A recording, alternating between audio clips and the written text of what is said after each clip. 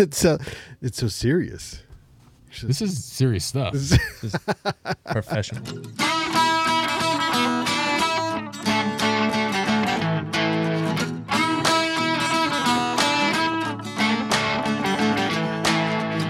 You are listening to the Gear 30 Podcast, a community, you could even call it a support group, for people addicted to outdoor adventuring and all the gear that goes with it. There is no shame here. In spite of what your spouse or partner may say, we believe it's okay to own 5 tents, 7 backpacks, and 18 jackets. Our slogan, inspired by the great explorer Sir Ranulph Fiennes, is, "There is no such thing as bad weather, only inappropriate gear." So if you're an aspiring outdoor adventurer, a mountain guide, or anyone in between, you are in the right place.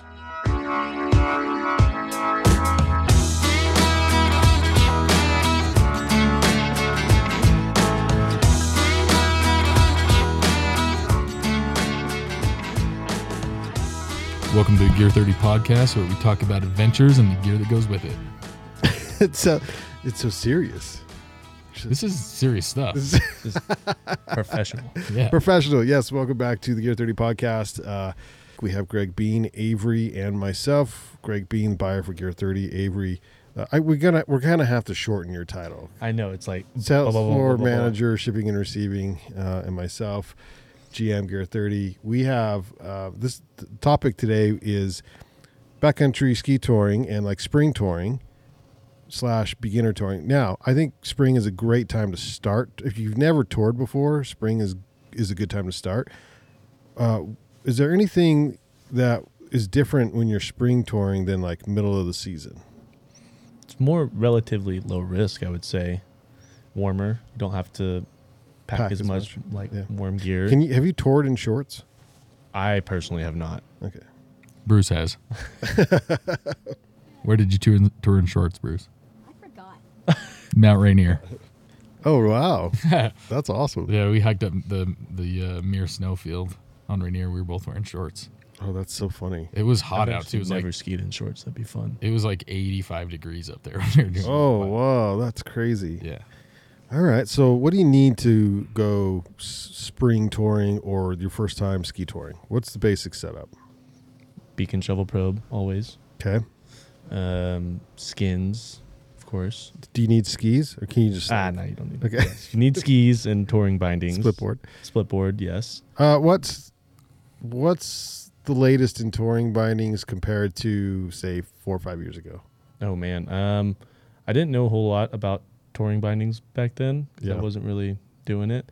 I know now they've come up with a lot of cool stuff. The Shifts, MTNs are really light binding. The Solomons and Dynafit's kind of a revolutionary binding for sure. Okay. What do you have? I had a pair of Shifts, and then now I have a pair of MTNs, the Solomon, the really light pin binding. Greg, what are you on? I have. He's got everything. My daily skis I'm using Shifts Okay. on, and then I have a set of touring skis with some Dynafit super light 175s, and then Bruce has a pair of skis that have speed turns. The rotation. Oh yeah, it's a rotation. That's right. Yeah, rotation. Yeah. But touring bindings have gone through a renaissance in the last decade. Oh, yeah. People that were using like the old Dukes and like the big frame bindings, like even the Shift now is considered to be like kind of a bigger, clunkier touring binding, and that thing is way trimmed down from like the old frame bindings. Do you have a specific spring ski touring ski versus a regular during the regular season touring ski? I mean, that's pretty. If you're doing that, you've got some money to spend on multiple touring setups. I had the one. It was my all-around ski, a Nomad 105 and a pair of Shifts, and I just kind of beat it to hell. Yeah. And this year I bought another beater pair of skis, which are my touring skis. So just gonna. What'd you go with? I actually bought them off Corey. Oh yeah, so they're probably two different brands. two different sizes. No, they're some Atomic Backlands and the MTN binding, but they're already kind of thrashed, so I'm not too worried about thrashing them some more. Yeah, that's running fantastic. them over rocks or something. Well, and here in the Wasatch, it looks as though we're gonna have a pretty thrashing spring. Oh, yeah. Oh man, yeah. I mean, we're supposed to get at least an inch in the next, couple of days. Pow day. Pow day. Yeah. Woo. Yeah, Greg, what are you on? I should mention too. I split board, and so I can't. It's a little different. It's, Sure. Yeah. Yeah. Heavy. Yeah, I use the shifts. Like I have kind of my daily skis I patrol in, and they have the shifts on them. And they're Oh, but your ski? oh, my ski. I'm skiing on Icelantic Pioneer 109s for my daily, and then I have a touring ski that's the natural 101. What's the difference? The natural is kind of their trimmed down like lighter weight touring ski. Okay. The Pioneers, they're all mountain directional. Can you tell Hard that big of a charger. difference when you're? Oh, massive difference between the way I have those two set up, because the Pioneers, it's a big heavy ski. Yeah. And it's got that shift on it, so it's a heavy setup. And the natural with the Dynafit binding on it's much lighter weight. And then we both got the F1, the Scarpa F1 boot, Yep. which is a sick boot. Yeah. So that sort of trended this winter. Yeah. That was that just this winter, or how long has it been out? Because this winter I was actually- really I have no everyone idea was how long it's buying been out. the F1's been around for quite a while, but it's been popular amongst our shop employees this year for sure. yeah. It's been a great touring boot for me. That's what I've been using. I've only used it like once. And what was your boot before? I have the Atomic Hawks Prime. It's like their Prime. hybrid boot. Prime. And then they've got the Ultra, but I have the Prime. Yeah. Okay. So you have to have a specific boot, a specific binding, a specific ski. You need specific poles. It doesn't hurt. It doesn't. Some adjustable poles. Oh my gosh, that's Well, fun. especially split boarders, a lot of them will use. No, I use poles. Yeah. Yeah, adjustable poles. Do you yeah. do you use them when you're on the downhill as well, or do you pack them away? Yeah, it depends, really. I mean, it depends. I would prefer to pack them away, but then inevitably, as soon as I pack them, I get stuck in like a little goalie or goalie, something, and yeah. I'm like, gosh dang it. So it just depends on the terrain more than anything. Right. But- Yeah. Backpack. Backpack. Yep. Having a- Backpack to put all your things in. well, and having a backpack that can carry, like, depending on what your Objective is. for me, spring skiing is like where I go attack like some of the steeper, bigger lines Okay. that I ordinarily wouldn't try and go for in the heart of winter, because they're usually safer in the spring. The snow's settled in, and but A-frame style. yeah, sometimes you need to pack your skis on your pack. Like we did it with Bruce's skis today. Yeah, having a pack that can carry skis What? definitely helpful. So I started with a 15 liter, and it was just too small. I had to bump up. Yeah. So do you guys have a size preference on your packs? So you want your pack to be able to carry your Avi tools, shovel and a probe. So for me, like 30 liters is probably right around the sweet spot Yep. for, Okay. and obviously a bigger pack would be nice for Bigger days. bigger days, bigger missions or whatever, but 30 is a good size, or right in that ballpark. Yeah. 30, 35, yeah. Yeah, I like my 30. The 15, I was thinking I was going to be slim, and trim, and then I'm like, okay, I can't fit a sandwich in this thing. Like Yeah. once, I'm noticing that with my 32 liter. It's like, damn, I'm like tight on room in here, but yeah, You gotta have room Is for what it is. for a burrito, oh yeah, water spare, bottle. spare pair of gloves. a bit of coffee. Yeah. You need Yeah. your lunch, or else you're gonna be like this. You don't want to bonk without your lunch. No, true. no, yeah, you need a lunch. Or else you're gonna be starving on a cliff if you get stuck. So you mentioned, Greg, spring's a good time to hit objectives that are maybe not as easy, or there was more consequences during the middle of the season. You have some examples? Well, like last spring, Bruce and I skied the banana chute. That's known to slide. So in the spring, after it's been a while since there's been any snow and it's been warm, the snow consolidates and is in a lot of cases safer than it would be in mid-season when you're getting fresh snowfall on it and more opportunity for there to be an avalanche in there. Yeah. That's the case with a lot of our steep skiing around this area. If you wait till later in the spring, the snow kind of just gets heavy and wet, and just your biggest concern is wet loose slides, which are usually a lot more manageable, slower moving, that you can Avoid. you a can little stay better. safe with those. Okay.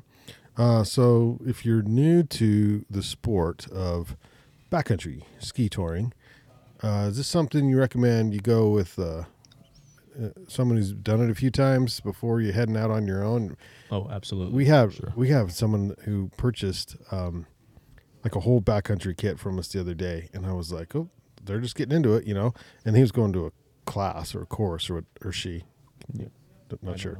don't And I thought, okay, well, there's people out there who are just like on a whim will buy the things and go, right? But this is like climbing, you sort of need a mentor Oh yeah. to go for. At least when I was working on the floor, I would make sure that they were going to get the right training and go with people who knew what they were doing. Like someone buying for the first time. Yeah, for sure. Okay. And that was always, I kind of stressed that to our staff. I was like, Yeah. make sure they know because it could kind of come back and bite us in the A. Yeah. So There are groups that you can find if somebody's looking to get into it and they don't know anybody personally. I think the Weber State Outdoor Program had for like sure. a dawn patrol group that would go out. Yep. And I think with a little bit of searching on Facebook, you can find people that are doing this that would mentor somebody into it. For sure. If you're new to it and looking to. yeah, that's Learn what I more. did. I was a student at Weber and I found they had the backcountry touring classes, and that's kind of how I got started in it and got the gear and tried it all out and then started working at Gear 30. And also, we might mention we rent backcountry touring gear at the shop. So Yeah, that's a good point, because that's a lot of money to put down on a sport sure. you might not be too jazzed about after you get into it, and so you can come rent it from us. The Gear 30 Outdoor Program also has a few setups, and so you can rent the gear before you. And if you Make- don't necessarily want spend to a go lot of out money. to the backcountry basin, you can tour all around basin, or not all around, but right up.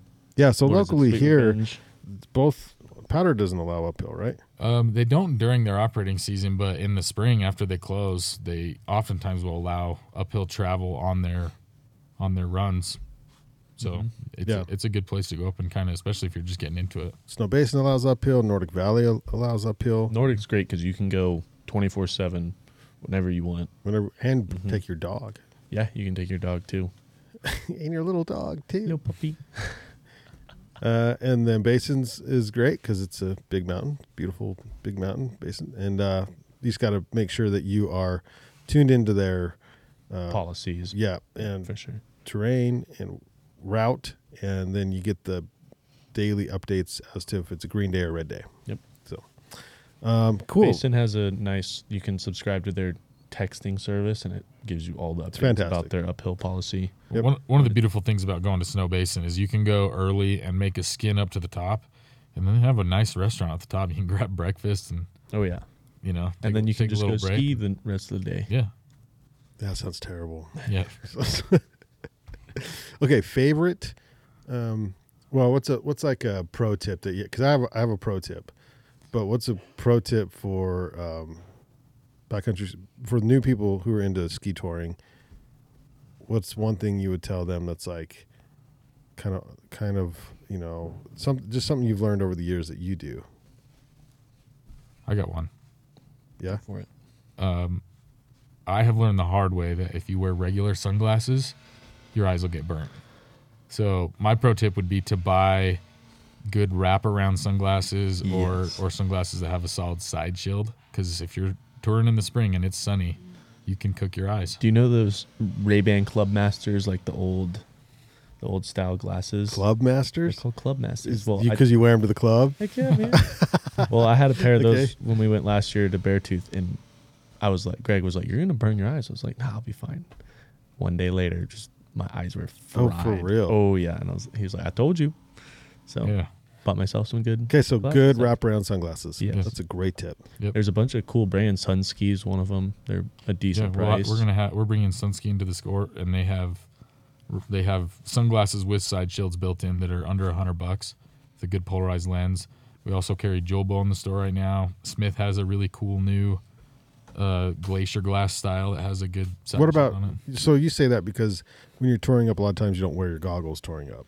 Right. it. Yeah, usually goggles are rough if you're doing a long tour just because they get Hot foggy and and sweaty. sweaty. Yeah. Okay. And in the spring when it's nice out, I will always take sunglasses over Sure. goggles. Yeah. I'm just generally for comfort there. Yeah. Yeah. Do you have a tip? Pro tip Spring skiing, you need some rub-on wax in your bag. for the skis. Mm-hmm. Okay. Just Oh, want yeah. to make sure it's not like for your thighs or Oh, something. why not? Well, maybe for you. Maybe. Maybe. I don't know. No, but for your skis, because Okay. if you start skiing down in a flat spot, and you might have to start pulling your way out of there. But Okay. throw some wax on there, you'll be good. Bruce, do you have a tip? Always dump one layer or else you're gonna be sweating to death. Fewer layers, genius. Genius. Genius. Yep. Genius. Yeah. Genius. Yes. Yeah, I was, You'd be surprised at how hot you get. It can be a 20-degree start and a 40-degree afternoon or whatever, and it's roasting out there. So, Be bold, start cold. yeah. Be bold, start cold. You know who told me that? No, Wyatt. that's pretty good. Yeah, it's and true. Okay, so mine is the return to the car. So spring skiing and spring touring versus like the middle of winter touring. I always want to make sure that I have a return beverage ready I knew in my exactly car. where this was going. Yeah. Okay. So the return beverage is if it's going to be cold. If it's cold, then I'll have a coffee in a Stanley mug that's sealed, so it's nice and friggin' hot. So when I get back, I have a nice hot coffee, fresh, ready for me after 2-3 hours, 4 hours out there. Beautiful. And if it's hot, I got a little mini cooler with a couple of brewskis in there. The easy to drink kind, like the lagers, PBRs, that's the. Yep. But yeah, so that when you get back, it's just like, it's like the best. What about like some Best chairs drink. and table and hang out for a little bit? So yeah, that's a good point. Is if you have and I just keep a little old school camp chair that's just There like, you go. yeah, Helinox chairs.